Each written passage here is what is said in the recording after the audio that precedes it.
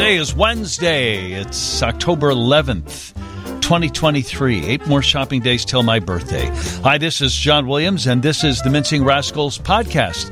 Thanks for finding us, recommending us. Do share us with your friends. You can hear this podcast in part some Saturday nights at 8 on WGN Radio. Listen for me weekdays from 10 to 2. Hey, it's John Hanson, WGN Radio. Your Money Matters and Let's Get Legal. Shows I host there. I'm on Block Club Chicago on our podcasts, at WCIU on our On the Block TV show, and the Chicago Blackhawks. Whoa. Undefeated as of this. Magic number's 81.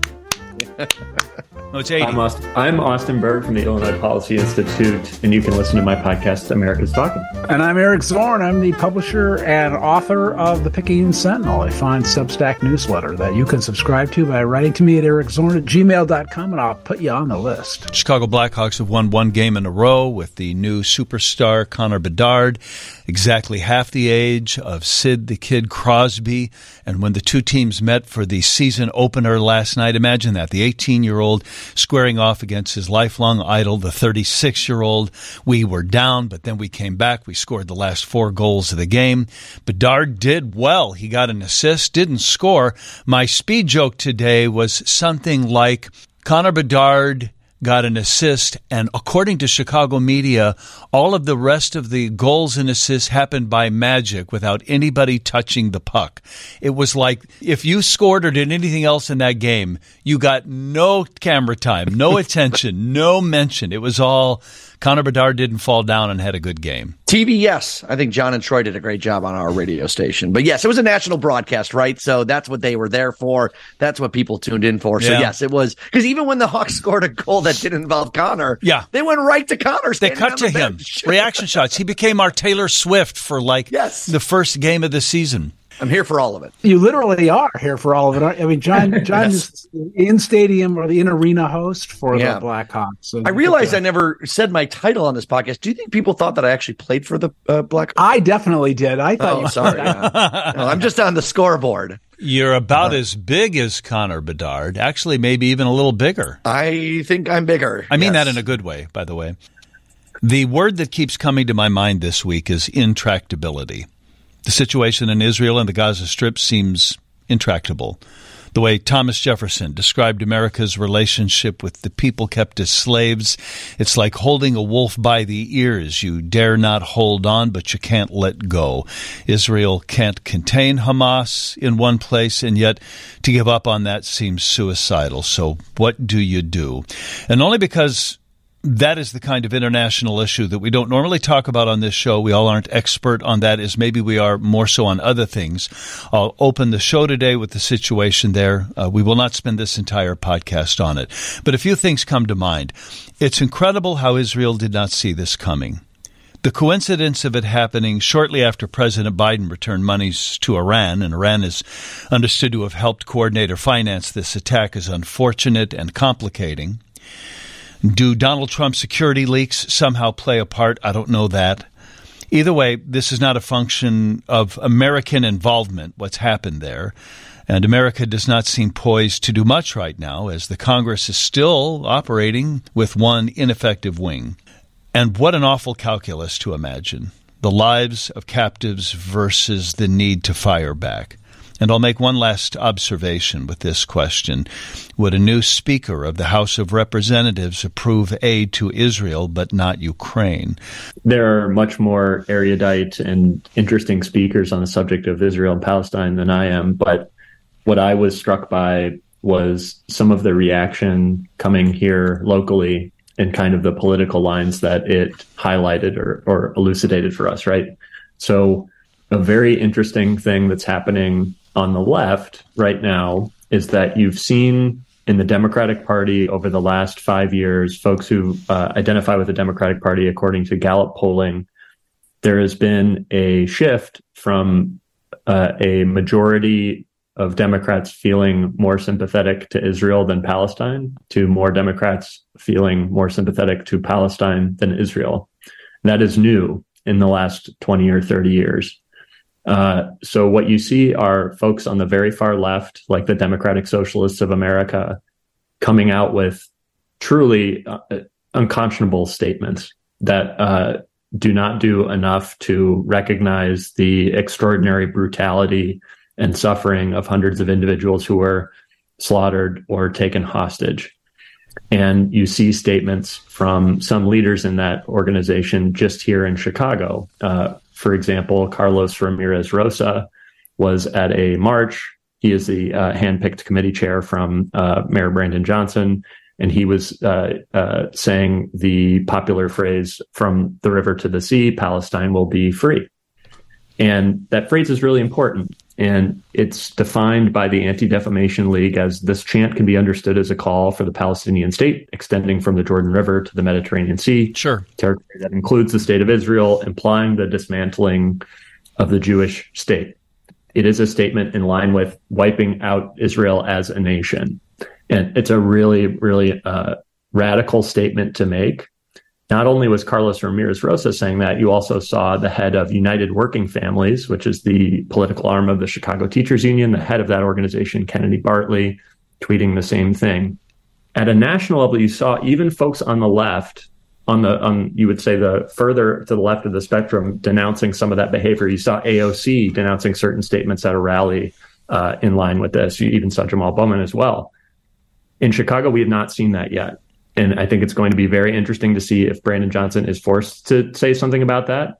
I think he absolutely should be. He has not, as of the recording of this podcast today. He is not. I think he has. I think there is a statement. It was basically that this violence has got to stop, essentially. It's not. He did make a statement, I should say, broadly about the conflict. I shouldn't say Brandon Johnson was completely silent, but particularly answering for leadership on his political side, in his core political base in Chicago, making these extreme statements. There was recently an article in WBEZ about United Working Families, about the person I just mentioned, Kennedy Bartley, having a 30-minute standing meeting every single week at City Hall with the mayor's chief of staff. That person is making very extreme statements that I have not seen the mayor. What do you want the mayor to say? That there's simply no place for that in Chicago. For that, and do you want him to make a statement about the conflict in Israel right now? I think it's completely appropriate for elected officials to weigh in on this. I have somewhat of an allergy to local elected officials weighing in on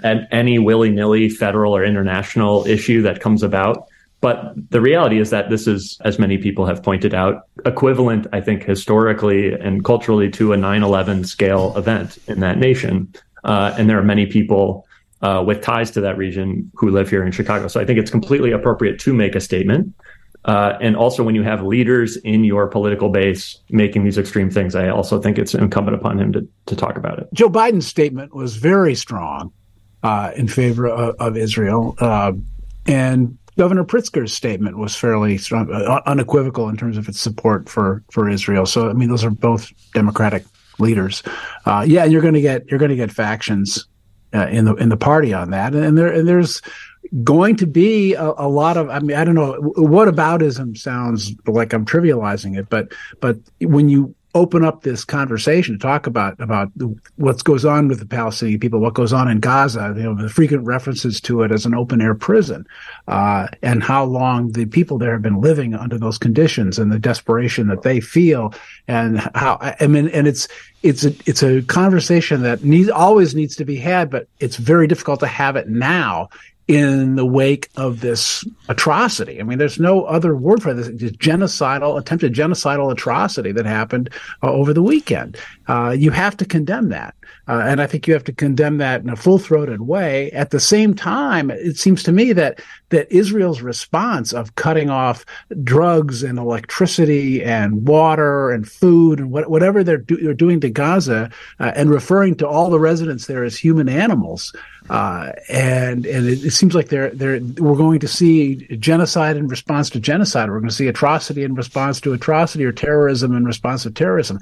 I don't see how that leads us to peace ultimately. I think it looks like it's the kind of thing that would lead to a wider war in the region. I think Hamas was trying to take advantage of an uncertain political situation in Israel, where many people have been against Prime Minister Netanyahu over the past couple of months for his far-right move to try and shake up the judiciary. Many reservists saying they weren't going to report or didn't want to report in Israel as a protest statement. And I think that they grossly misunderstood or miscalculated that. And now we're hearing that reservists who still feel that way about Netanyahu are showing up and said, of course we're going to show up. It's a national tragedy. I'm also just kind of torn between the response being, of course, Hamas knows what they're going to do. They're what they would want to do most, to level Gaza, to kill civilians, intentionally or not. You kind of weigh like whether you want your leaders to recognize that, of course, that's the one thing Hamas wants you to do the most. Sure. And try and weigh that in your brain along with, well, what's the right thing to do? If not that, and then maybe what? Then what do we do? Maybe it is those things to get. Maybe it is. Maybe you are doing what the terrorist wants because it makes you feel better too. I don't know. I've always been on the side that if everyone is screaming at you to bomb a certain place and destroy it, I always appreciate someone in the room who says, yeah, hold on, let's slow down just a little bit. But I get where their feelings come from with what we're seeing happening out of there. Those are my two kind of thoughts right now.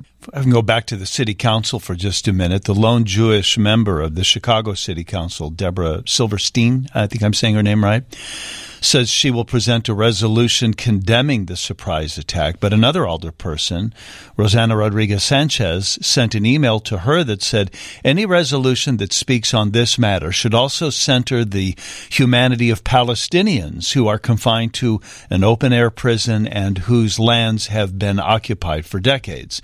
Silverstein responded with drawing a moral equivalency between one of the worst acts of terror in human history and Israel's legitimate right to defend itself is absurd. Rodriguez-Sanchez wrote back, I agree the attacks from Hamas are brutal and no one should be subjected to that violence, but I also understand that the situation is more nuanced than what this resolution expresses. And I think that's maybe a little bit about what you were talking about, Austin, and it's why I almost prefer the city council or mayor not comment on it, only because this is the can of worms you open up. For instance, is this the right time to also just begin to observe and have a conversation about our support of Israel, but the way Israel has cordoned off these people? It's the most densely populated part of Europe. The poverty rate there is about 40%. Over half of the population is under the age of 19. These are people who have been raised essentially in that quote-unquote open-air prison, but really they don't have much freedom. They don't have much economic opportunity. If you wanted to invent an environment where you would create terrorism or revolution, this would be it. And this is what these young people are living in, with very little hope for employment. Just one last thing I'll say about that. All of that may be true, and maybe you don't want to hear that nuance now, but it reminds me a little bit about when there's a mass shooting in America. And then someone will say, well, this is the time to talk about guns. And then somebody else will say, no, this is no time to politicize that. Let's just talk about the victims here and not talk about the guns and get into that political issue. And the response is always, no, if ever there was a time to talk about that, this is it. One wonders if there's a parallel here for Israel and the Gaza Strip. I understand the comparison you're trying to make, but I think to use that same analogy, it would be as if an elected official were using a similar rallying cry as the shooter. And that is what we're seeing from some political leaders in Chicago. You didn't hear that from me just now, Austin. You did not hear that from me. No, absolutely not. I'm saying that I get what you mean in terms of when's the wrong or right time to bring up the underlying political debate. I'm going to let you finish, but I mean, how much of what I just said did we all know? Or did the average Chicagoan know? Did people know, think, and appreciate what it's like living in the Gaza Strip? Right. I think the average person understands very little about that. But when you have folks aligning with organizations and rhetoric that seek the destruction of a nation through violent means, Chicago City Council is not going to solve much in Israel and Palestine. Those people are not looking to the aldermen of the 25th Ward to come and be their savior by any means. But the city and our elected officials do take moral stances on these things. And what they say is revealing about their broader ideological goals. And I think that actually does deserve debate because it is revealing about how they think about the world generally and how they may want to apply that here. Yeah, I think, Austin, to your point, about that rhetoric. And John, it's a great analogy to make it to the school shootings or the mass shootings. But I think the point that Austin's making, clarify me if I'm wrong, is that you're saying that obviously people get sick of hearing thoughts and prayers, and gun debate legislation is something to talk about. But that's not what a lot of the rhetoric is. It's as if people went out and said, let's shoot up more schools. And that it's not a political discussion about where we go from here as a country. Some people are having that well-intentioned conversation and that nuance that you described, John. But I think what Austin's pointing to is people that are using rhetoric to literally amplify what just happened and in some ways cheerlead it on further. And I think it is a very appropriate time to discuss, especially what the United States' role should be in this conflict, what role morally, diplomatically. That's very important. But the first thing you have to do, which you don't do in a mass shooting event, is let's put some distance between ourselves and the motives of the killer. And that, I don't think, was done by a lot of elected officials. Not the majority, some elected officials in our city. But it's somewhat like, I go to this mass shooting analogy, it's almost like Israel's going to go to the hometown of the mass shooter and kill everybody there, or go kill his family in retribution for the number of people that he killed. And that's, I think, what's really troubling to a lot of people. It's troubling to me, which is that I understand Israel's need to defend itself, and I understand the horror, the international horror at what was done in Israel, and the need to make sure it doesn't happen again, and the need to take retribution against the people who are responsible. I just feel like going back and one of the things that's terrible about what happened in Israel is how many completely innocent civilians were slaughtered. And to say, well, we're going to respond to that by slaughtering an equal number of your innocent citizens. We're going to cut off electricity to your hospitals where your children are being treated. We're going to starve you out. There's something, I mean, that's a form of terrorism also. And if we're going to reject terrorism, if we're going to reject that kind of warfare, I mean, we're talking about war crimes now on both sides, I believe. And so to say that we are all okay, we're going to help Israel in this campaign of retribution, or we support this campaign of retribution, I think goes too far. I think the United States' role is to express the shock and horror, understandable, but also to urge restraint on Israel to take the long view here, and not just go and take it out on innocent people, which is, I think, most of the people, as you pointed out, John, half the people in Gaza are under 19, did you say? Yes, I did. I mean, they're not the ones who did this. I mean, or most of them anyway. I'm sure there's some young fighters there, but I'm I guess I'd say disquieted. I wonder what restraint looks like in your mind. Then, I mean, what other options militarily, almost, does Israel have? Right? I mean, what can they do then? What's the equivalent response or the appropriate response? For instance, Eric, I don't know that the missiles are targeting civilians. They're targeting fighters and what would believe to be, military strongholds. But Lord knows there's civilians living there too.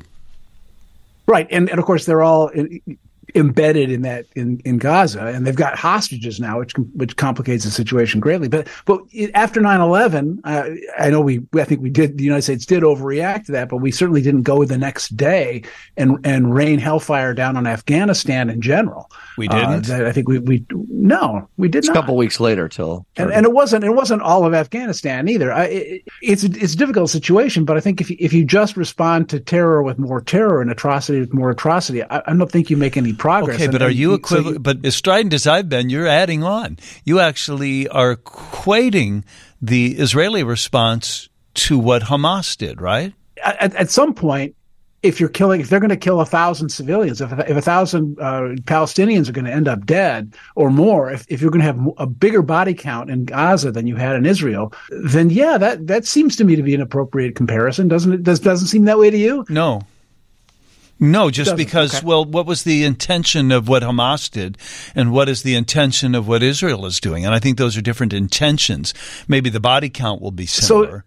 So terrorism is okay if your intentions are good? I don't want to answer that question, but it just seems to me like Hamas was specifically, they didn't care. They were almost unilaterally going after civilians. And in order for Israel to respond militarily against whatever the military might is of Hamas in the Gaza Strip, the civilians will be much more collateral in that case than I think what Hamas. You didn't see Israel grabbing people and hauling them across the border. One is a military response to what was a terrorist act. The problem now is that the conversation will go into a very seemingly callous and kind of alien to us as modern people in a very safe country discussion about things like proportionality of a response, right? And if you have an apartment building full of 2,000 people who are innocent civilians, but underneath there is a massive weapons stockpile that's going to be used to kill 10,000 of your people. Do you bomb the apartment building or not? Right. And those are the cold calculations of war that I shudder to think that I would ever have to make. Right. But that's where we are. The thing that I have been looking out for in determining any kind of like moral clarity on this is that it would seem to me that if someone is questioning and outwardly calling for the idea that if someone's calling for the idea that Israel should not exist, as Hamas does, and as several elected officials have talked about and echoed that rhetoric, that entails a mass slaughter of civilians. And you could also say the same thing for some people who are at pro-Israel rallies who are saying, we need to flatten Gaza, right? We need to bomb the hell out of it and mow the grass. Yeah, alive, right? I think most people can agree that both of those responses are detestable. I was thinking, Austin, while you were speaking, elections have consequences. Hamas is the favored party. It's the majority party in the Gaza Strip. That's no reason to slaughter those people. But to some degree, the people in Gaza have said these are our representatives. Yeah, Hamas won elections in Gaza in 2006, but there haven't been elections there since. Yeah, thank you for that. Really, 2016 makes the whole thing illegitimate. Somebody's parents voted for Hamas once upon a time.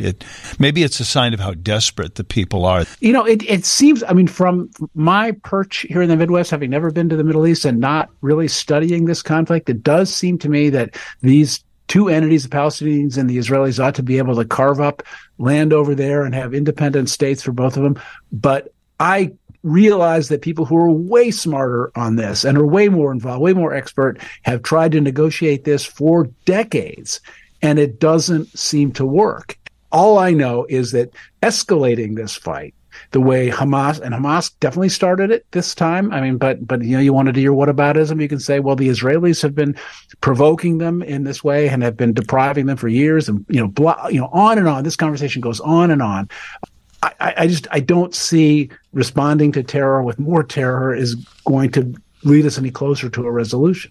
I feel like, and this is going to sound like a joke, and it mostly is, but I feel like this needs like an outside arbitrator, that they are bound to the resolution by people that are not emotionally invested into it.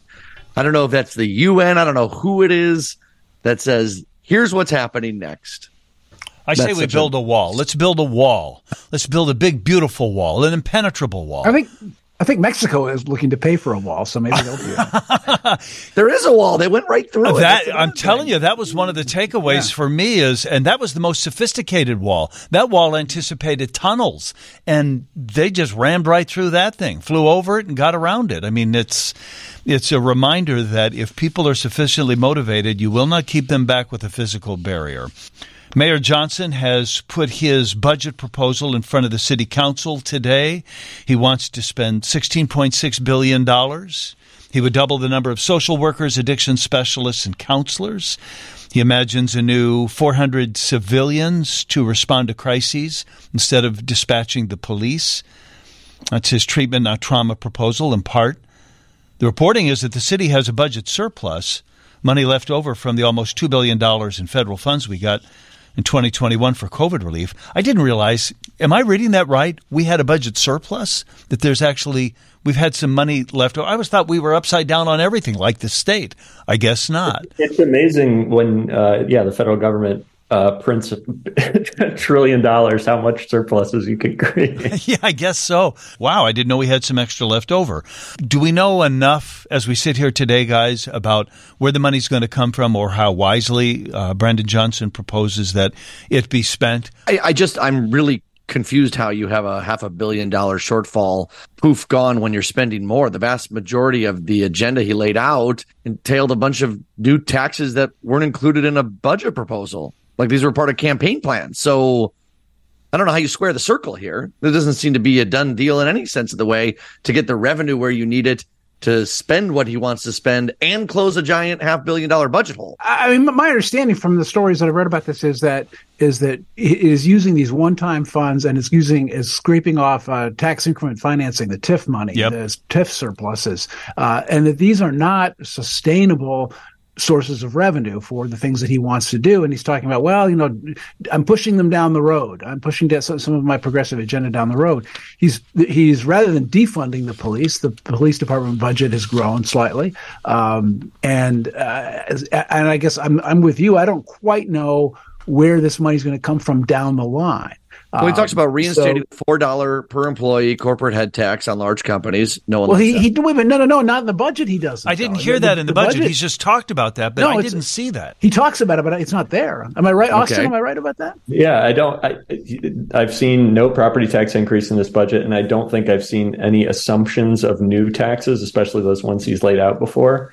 And the fact is, I mean, I think it's a 600+ page document that was dropped this morning. So definitely people need to comb through it. But one thing I wanted to point out is the fact that our own city council is completely ill-equipped to do any kind of pushback on any mayoral budget. I knew you were going to say that. And this happens every time. There's magic and fairy dust, and hey, I presented the ballot. No mayor goes and presents an unbalanced budget. They present a budget they claim to be balanced, of course.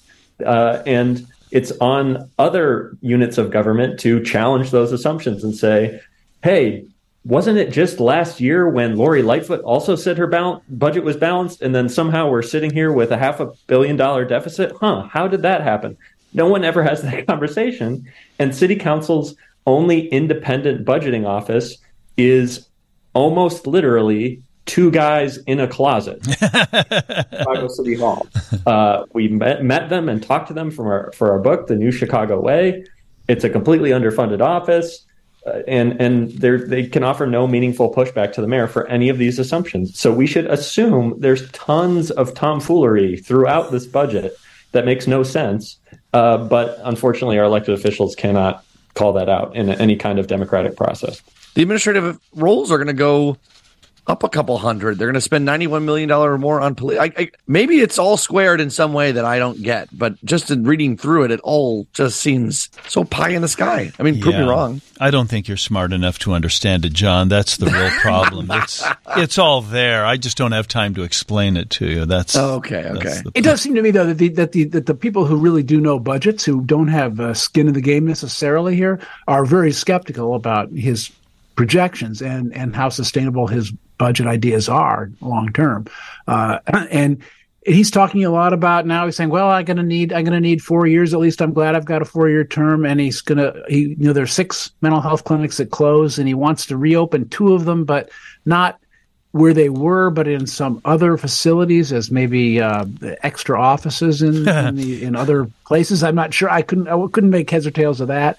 It feels tenuous to me. It feels like it's not completely well thought out, and he's not willing to say, hey, this is a real problem. He doesn't want to raise any taxes. He eschewed the idea of the property taxes being geared to inflation, which was one of Mayor Lightfoot's initiatives, which makes property taxes a little bit more predictable and a little bit more regularly going up, rather than forcing these votes every few years to raise property taxes just to have it go up along with inflation. He got rid of that, and that's going to create a budget hole that he's going to have to fill somehow. And the migrant crisis that we haven't touched on this week is costing us what? It's cost $30 million so far, and I don't know what the projections are for what it's ultimately going to cost, but we have 20, 25 buses of new migrants coming into the city, don't have a place to stay. We're going to spend X million dollars building tent cities for them. I mean, I'm not sure how this all works. And it does seem like a lot of smoke and mirrors to me right now.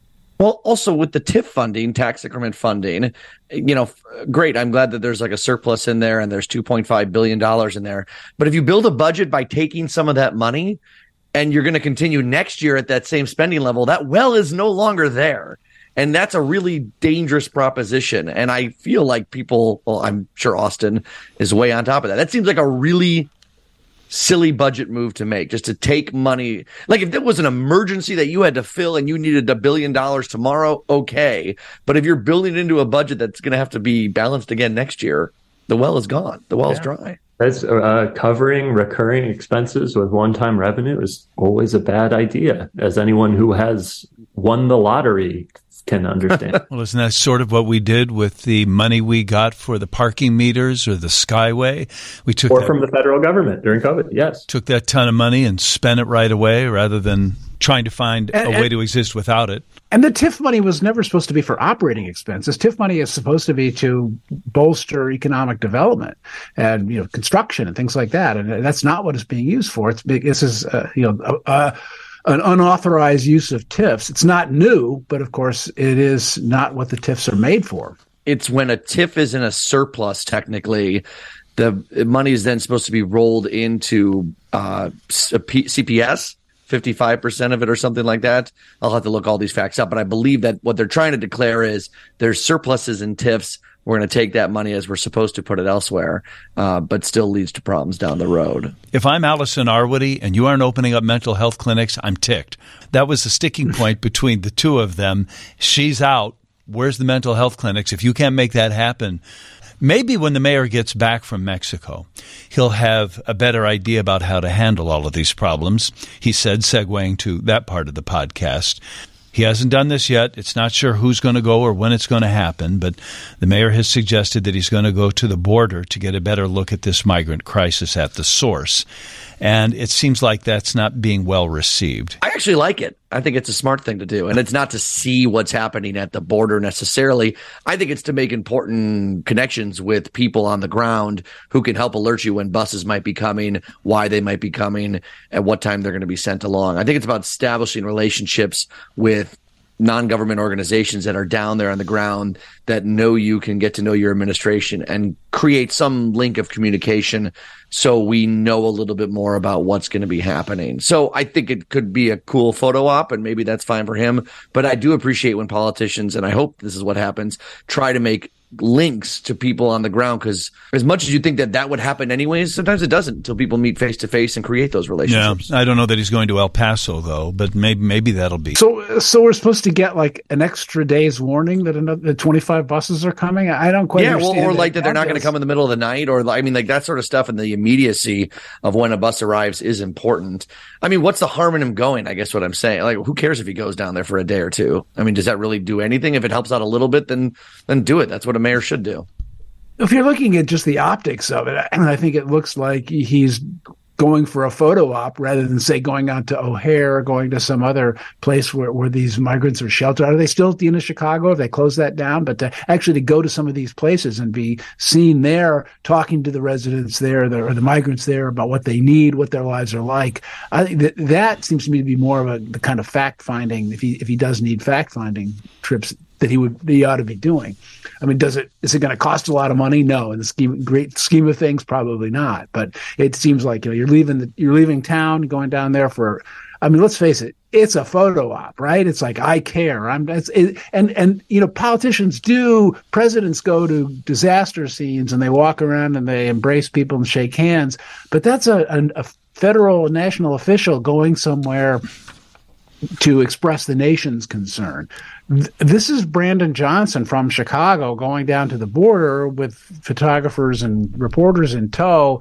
What to show that he cares about what, to learn what. I think it poses more questions. He could do both. He should go to those shelters as well. Yeah, I'm with you on that one. Well, I think what's one really interesting thing that's come up, I believe this was after his announcement, and subsequent media pushback, which was met with a very bizarre response from Brandon Johnson in the press conference, where in response to the question, when are you going to the border, he said something to the effect of, you've never had a mayor like me I have a black wife and 3 children. I have a wife, I have children, they have schedules.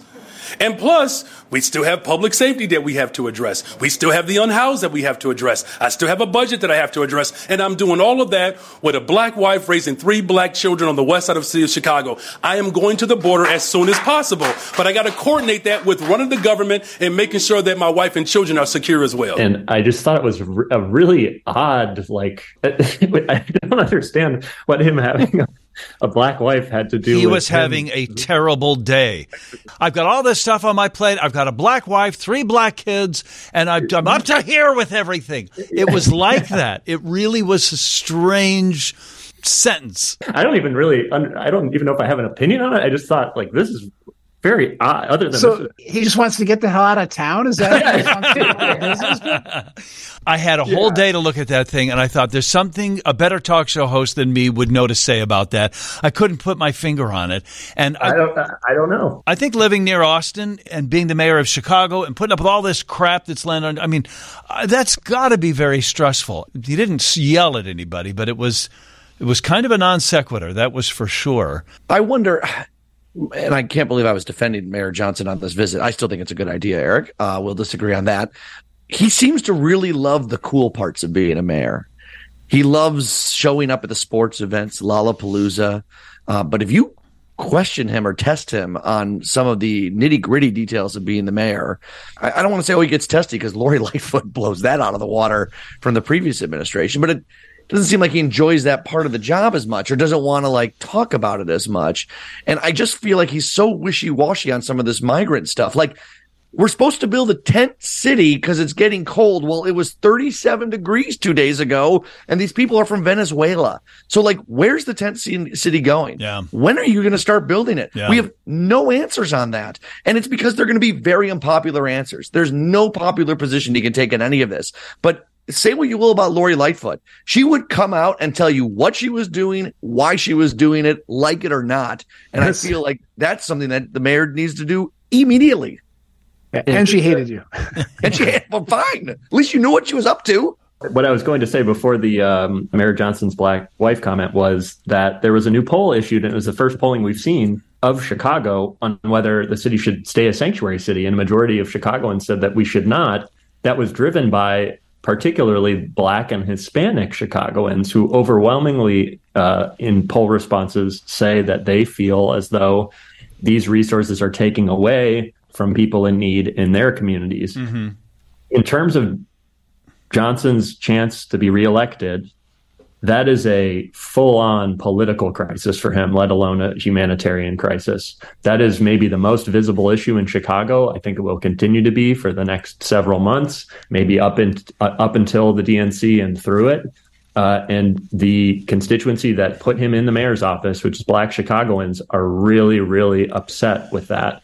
And we saw this most prominently at the Amundsen field house, which maybe the group can help me pronounce. Do you say Amundsen? I say Amundsen, yeah. Okay. And there was a field house there, a predominantly Black community, that was going to be used as a shelter for migrants. And there was hundreds and hundreds of Black parents and children going to that field house saying, this is where we practice football. This is where we have the few resources that we get as a community. We do not want this here. And that plan was put on pause.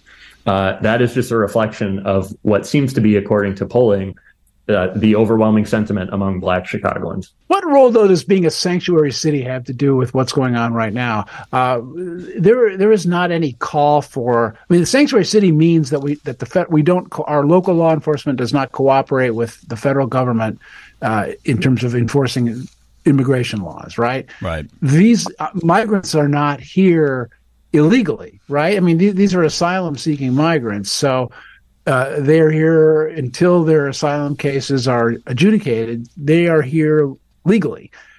So us being a sanctuary city, is it just more symbolic? Is that how you see it, Austin? I think yes. And I think people are using the term sanctuary city as a catch-all for should we have a lot more migrants or asylum seekers from the border come here or not? And I think people lump that in with the phrase sanctuary city.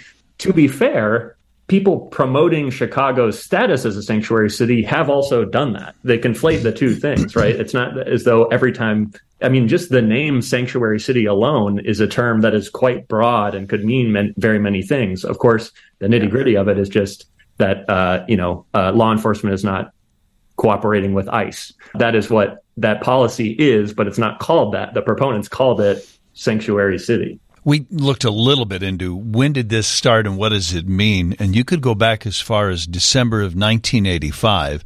Mayor Harold Washington signed an executive order ending the city's practice of asking job and license applicants about their U.S. citizenship and halting cooperation by city agencies with federal immigration authorities. It was an executive order signed by Harold Washington in 1985, and various versions of that have sort of quietly or not so quietly been adopted by mayors since, but only when Lori Lightfoot was there and this issue really percolated, it seemed, did it really sort of boil over. Has anybody heard of anybody who said, okay, we'll take them?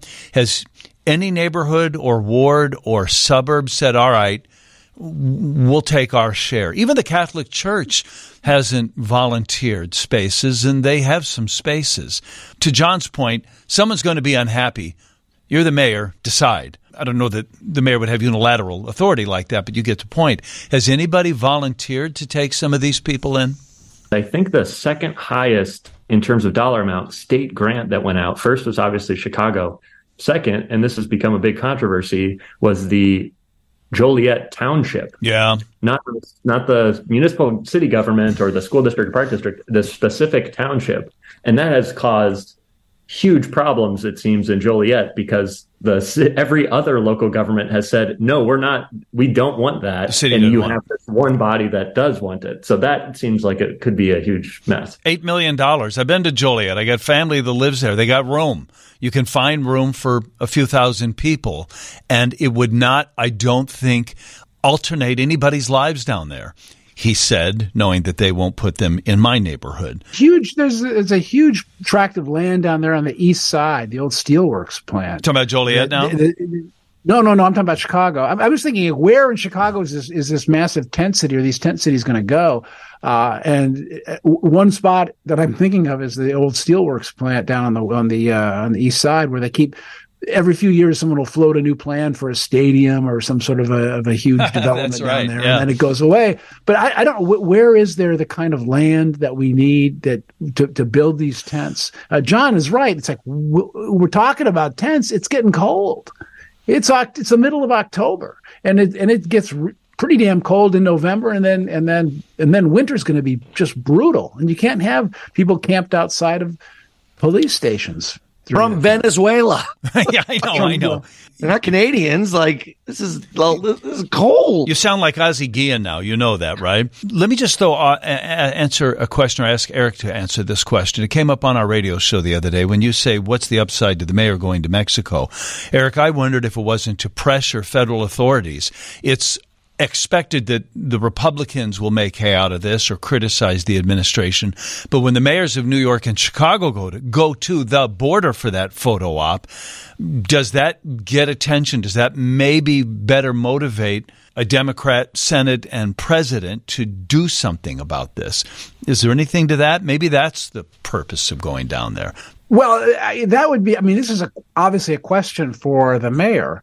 To ask him, why are you going to? Maybe he thinks that's the case. Maybe you're right, John. I don't know, but I haven't heard him articulate that. I haven't heard him say, this is why I'm going down there. This is what I hope to accomplish by going down there. All I've heard is he wants to go lay his eyes on the border situation. But the border situation isn't Chicago's challenge right now. Chicago's challenge is what to do with the people who are here and coming here every day. And you're not going to change that, I don't think, by going down there and talking to them and seeing what's going on at the border. Maybe that's his idea, and maybe you're right, it is a good idea, but I don't see how President Biden's going to go, well, I don't think we need money. And then, wait a minute, Brandon Johnson's at the border. Let's open up the coffers. I don't see that happening. By the way, producer Pete just handed this to me, quote, a majority of Chicagoans prefer to end sanctuary city versus keep it. It's that poll you guys were talking about. Said, or at least this is one, said M3 strategist pollster Matt Podgorski. 46% of those polled said no more sanctuary city. 39% said Chicago should remain one. 14% were unsure. The pollster is the founder and president of the Northwest Side GOP Club and was the primary pollster for Paul Vallis. Pete, are you suggesting that we should question the poll because of the people behind the poll, or just a little information there? I know Austin's got about 60 seconds left with us. He has to click out for another meeting, and I want him to tell us about what it was like seeing Messi at Soldier Field. Austin, go. Oh, bad news, John. He not only was not at the game, he wasn't even in Chicago, which is sort of the most fun part of Messi, is you get to see him walk around at, like, if he goes to like the grocery store or something. He's got a cute family. They weren't even here. So it sucked. But I was fortunate enough. I was feeling the whole time so bad for all of these families who were there. There's so many little kids there in Messi jerseys, and it broke my heart, the fact that they've grown up with this guy. He's their hero. He's coming to their city, and then he wasn't there. And then I think a few days later, he actually played in Miami. But I was actually lucky enough to see Messi in his first ever competitive game in America, which was in 2016. And it was at Soldier Field, and it was in this tournament called Copa America. And he did not play in the first half. And then he came in the second half and scored a hat trick. And it was maybe the most electric athletic performance I'd ever seen in my life. So did you gather all the kids in Messi jerseys and tell them that to try and... Hey, kids, gather around. Gather around. Gather around. He's not here today, but Uncle Austin's got a story. Yeah, they would have cried. But, but here's Austin's luck, though. I mean, he does seem to be at the right place at the right time for a lot of things. So getting to any event at Soldier Field that's sold out, and this was about sold out. I mean, it was a Bears crowd there, is very difficult. A lot of people miss events at Soldier Field because you can't get to and from. And wasn't that part of your experience as well? My experience was, yeah. So I was waiting for a friend for the entire first half. I was working in the Loop. It still took me forever to get over there. I was on a divvy bike, and divvy bikes, I forgot, have that thing where you can't ride them on the lakefront trail. So you can't actually get to Soldier Field on the bike. So you have to stash the bike somewhere, walk there. Wait, what happens to the bike as you're getting closer? It just slows down. It becomes a brick. Oh, wow. Yeah. So it's like, it makes you slower than if you were walking. So I get there. I'm waiting for a friend who's stuck in terrible traffic. I wait the whole first half. I don't really care because Messi's not going to be there anyway. And he says, man, I'm going home. Like, I can't get to Soldier Field. You go in. I went in the second half. I saw 5 goals in 30 minutes. And it was maybe the 75th minute of a 90-minute game, and I left. And it was maybe even stay the whole second half after waiting outside. He'd seen 5 goals. I saw 5 goals. The Fire were up 4-1. That's a season's worth. Yeah, it was great. Like the Miami wasn't going to come back. The defensive play was not very good for Miami, and yeah. Would you leave a game if Pujols had hit 3 home runs already, and you go, well, that's enough? No, I would not. But this is part of, I'm maturing as a sports fan, and I don't need to see, the last 15 minutes of a blowout Chicago Fire game where if I leave 15 minutes later, it's going to take me 45 more minutes to get home. That's just maturing as a human. You're just becoming an old grumpy man. What you didn't hear was that in the last 5 minutes, Messi came out and scored 3 goals and did ball tricks. Austin has to click out. Austin, good to hear you, buddy. Thanks, guys. Bye. Austin Berg of the Illinois Policy Institute. Eric, we all noticed while it was happening, the guy that was climbing the Accenture Tower on West Madison in Chicago. In fact, as he was doing it, we were talking about what was happening in Israel with the Midwest's top diplomatic official for Israel in the United States. She was on with us, and outside her building, this guy is climbing up the side with some message that he's going to unfurl when he gets to the top. I thought it would be about the war in Israel. Turns out it was not.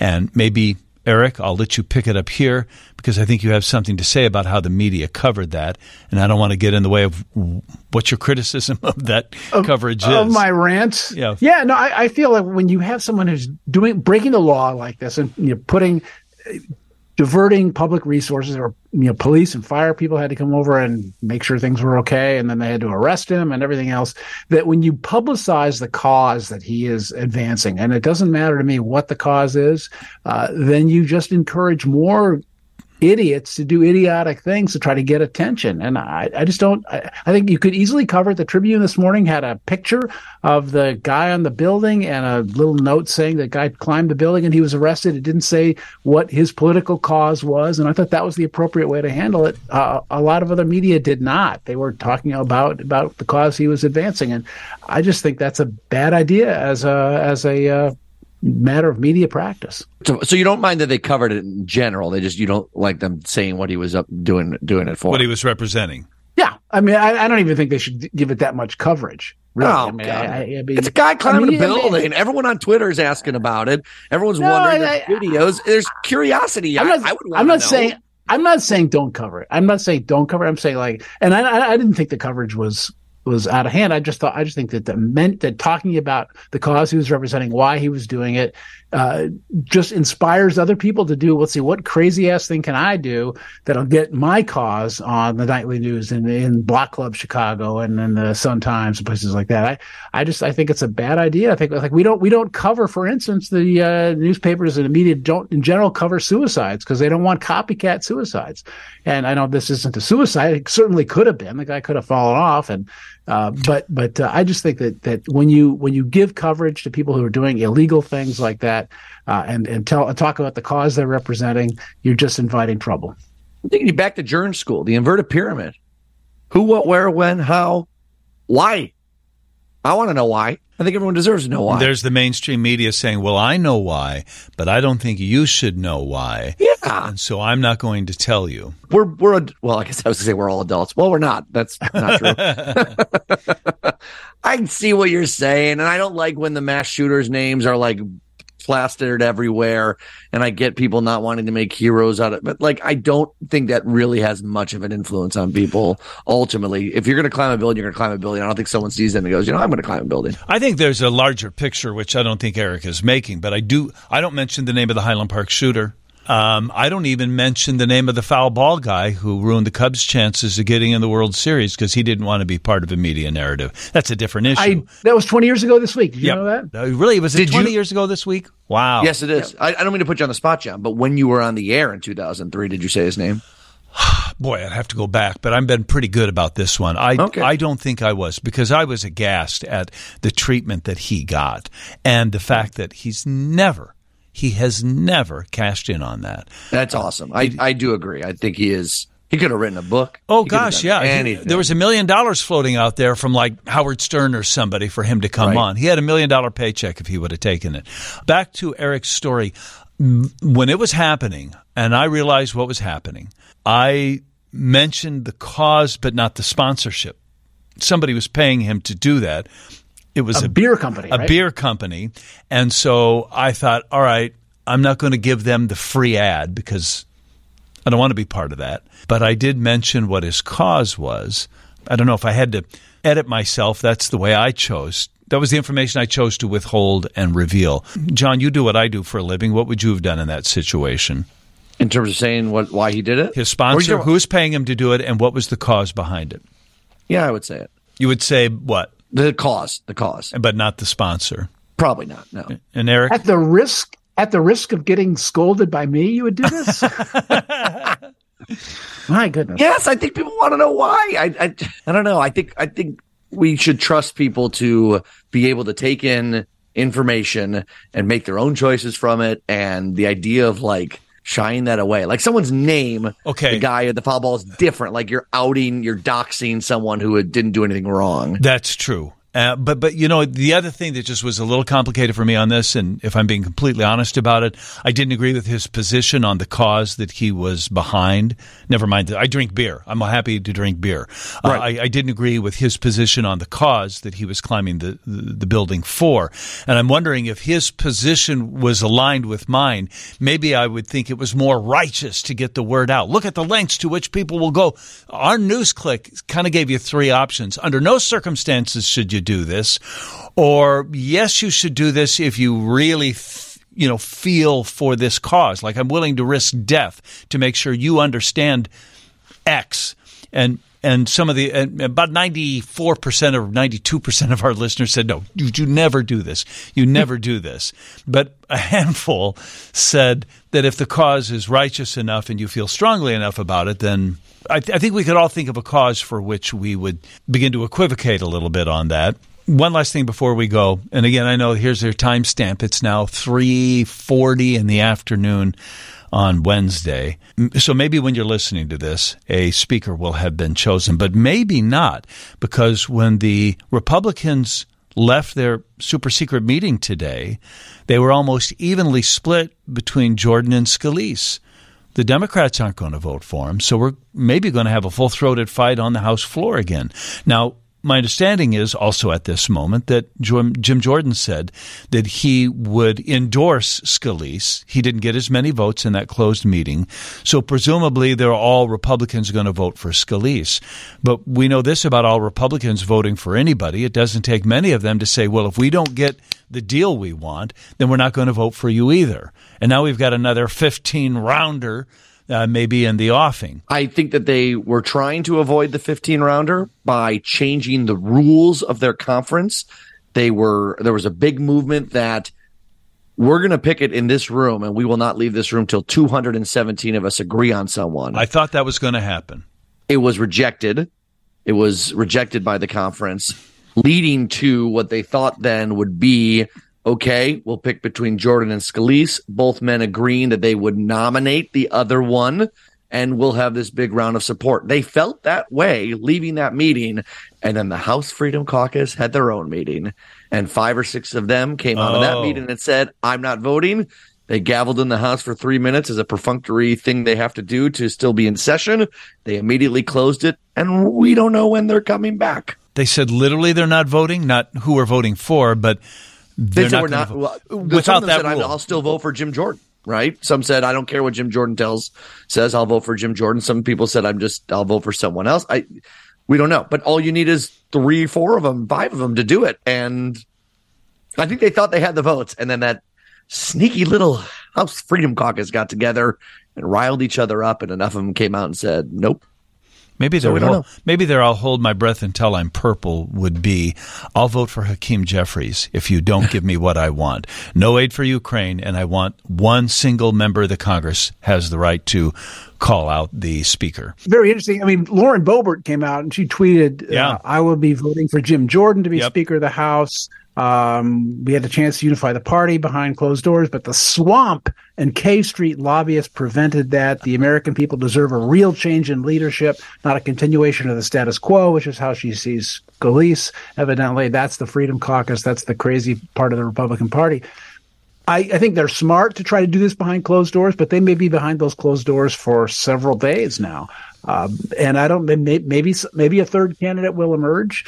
I'm not sure what the problem, I mean, Scalise is the guy who says that he's like David Duke without the baggage. The baggage, yeah, right.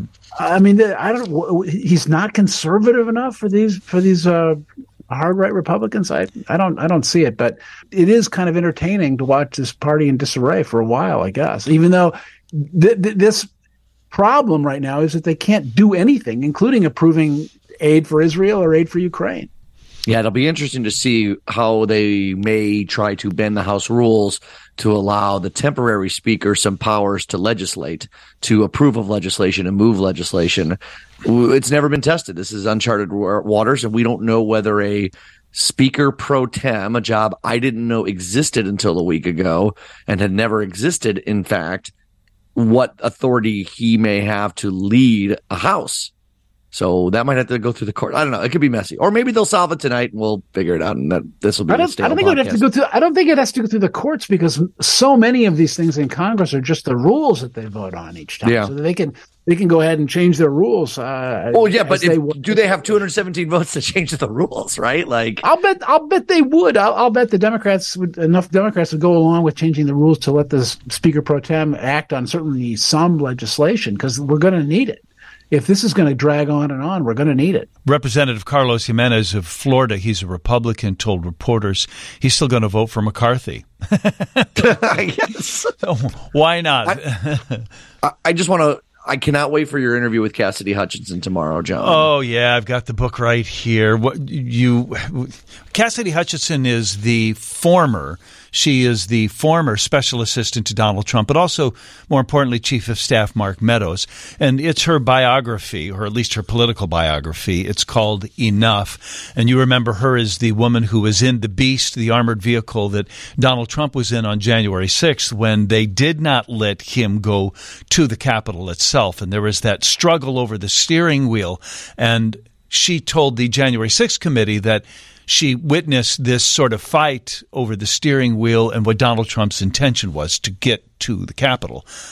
I'm not sure what the point of that story is, like how it lends anything to Donald Trump's guilt or culpability on what happened that day, but clearly he wanted to be there. And she's the young lady that told that story. I'm reading her book. I talk to her tomorrow. I think, if I'm not mistaken, she heard about the Beast incident secondhand. That was not her in the Beast. Yeah.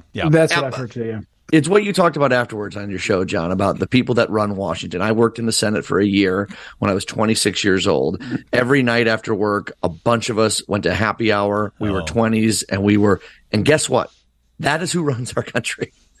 It is a young town of 20s and young 30-year-olds who come with such ambition and are becoming part of this like cog in the machine. I mean, I don't think people realize just how young the Capitol staff is, almost to a T, up and down the entire thing. The first election she got to vote in was Trump-Clinton, and she voted for Donald Trump over Hillary. And you don't hate her for it because it's okay to not like Hillary and vote your conscience. And she wasn't a crazy person then, and I don't think she is now. I don't think she was even when she was in the White House. In fact, very early on, she's going, I don't really love this and I don't love that. But she was such a hard worker. She was so smart and organized. She was so part of a team, and she really felt energized by that and felt that they were doing good. And the anecdote I thought you were going to get us up to was after one critical vote that they had won on the Republican side for Donald Trump, they then all exit for a bar. And she realizes just then that she's about to get a promotion to be Mark Meadows' assistant. And that was going to be a lot more prestige and a little more money for her. And this was all going to be great. Matt Gaetz knew that was going to go down. And so Gaetz is starting to talk about this. And she says, and Gaetz shows up at the bar. They couldn't believe that Gaetz walks into the bar. It's like, dude, we're just a bunch of lowlings here. What are you doing here with us? But here comes Matt Gaetz waltzing in, and he's speaking loudly about the promotion she's going to get. And he says, Matt, be quiet. Nobody knows about this, and I'm not sure it's going to happen. You're not supposed to talk about this. And then he reaches his hand out to her and cups her chin in his fingertips and says, you know, you're a national treasure. And I went, ooh! That's Washington. But there is a lot of that paternalistic, condescending crap, a lot of that creepy, touchy-feely stuff that was going on amongst many of the men she was dealing with in that capacity. When people ask about what Washington's really like, it is exactly in the middle of the West Wing and Veep, and that's the true Washington. Smack dab in the middle of those two shows. Hear this hell of it. It's one of these whip arounds where I get 10 minutes on the line with her, and I'd like to talk to her for an hour. So I'll try and get as much information as I can out of her in the 10 minutes, but we'll talk to Cassidy Hutchinson tomorrow. We'll broadcast it on WGN Radio, and then maybe I'll report back to you guys next week. Okay, Mr. Zorn, good to see you. Good to hear you as always. By the way, Eric's son is performing again on the St. Genevieve riverboat with the River Valley Rangers. I'm glad they're coming back because they had a full boat last time, but I didn't know if that was a big enough audience for them, if it was worth their time, if they enjoyed it as much as we did. I was glad to see that I don't know that they made as much money as they might with other gigs, so I'm glad to see them going on the riverboat in Ottawa. Okay. It's going to be at the St. Genevieve on Friday at 5 p.m. Friday the what? This Friday. That would be October the 13th. Friday the 13th. Ooh, the St. Genevieve Riverboat in Ottawa. Eric Zorn, Austin Berg clicked out. John Hansen, always good to see, hear, and talk to you guys. We're produced by Ben Anderson and Pete Zimmerman. I'm John Williams. You guys are all national treasures as far as I'm concerned. You're not cupping my my chin, though. Reach out to him, Eric, via Zoom. We're out in the studio. Okay, we're done with this. We'll drop another podcast on you next week. Bye, guys. Sorry, all right, I was talking too Thanks, much. John. You're great. Under the weather, you're under the weather. You did great. Stay well. Stay well. Thanks. Bye, guys. See you tomorrow. Bye-bye.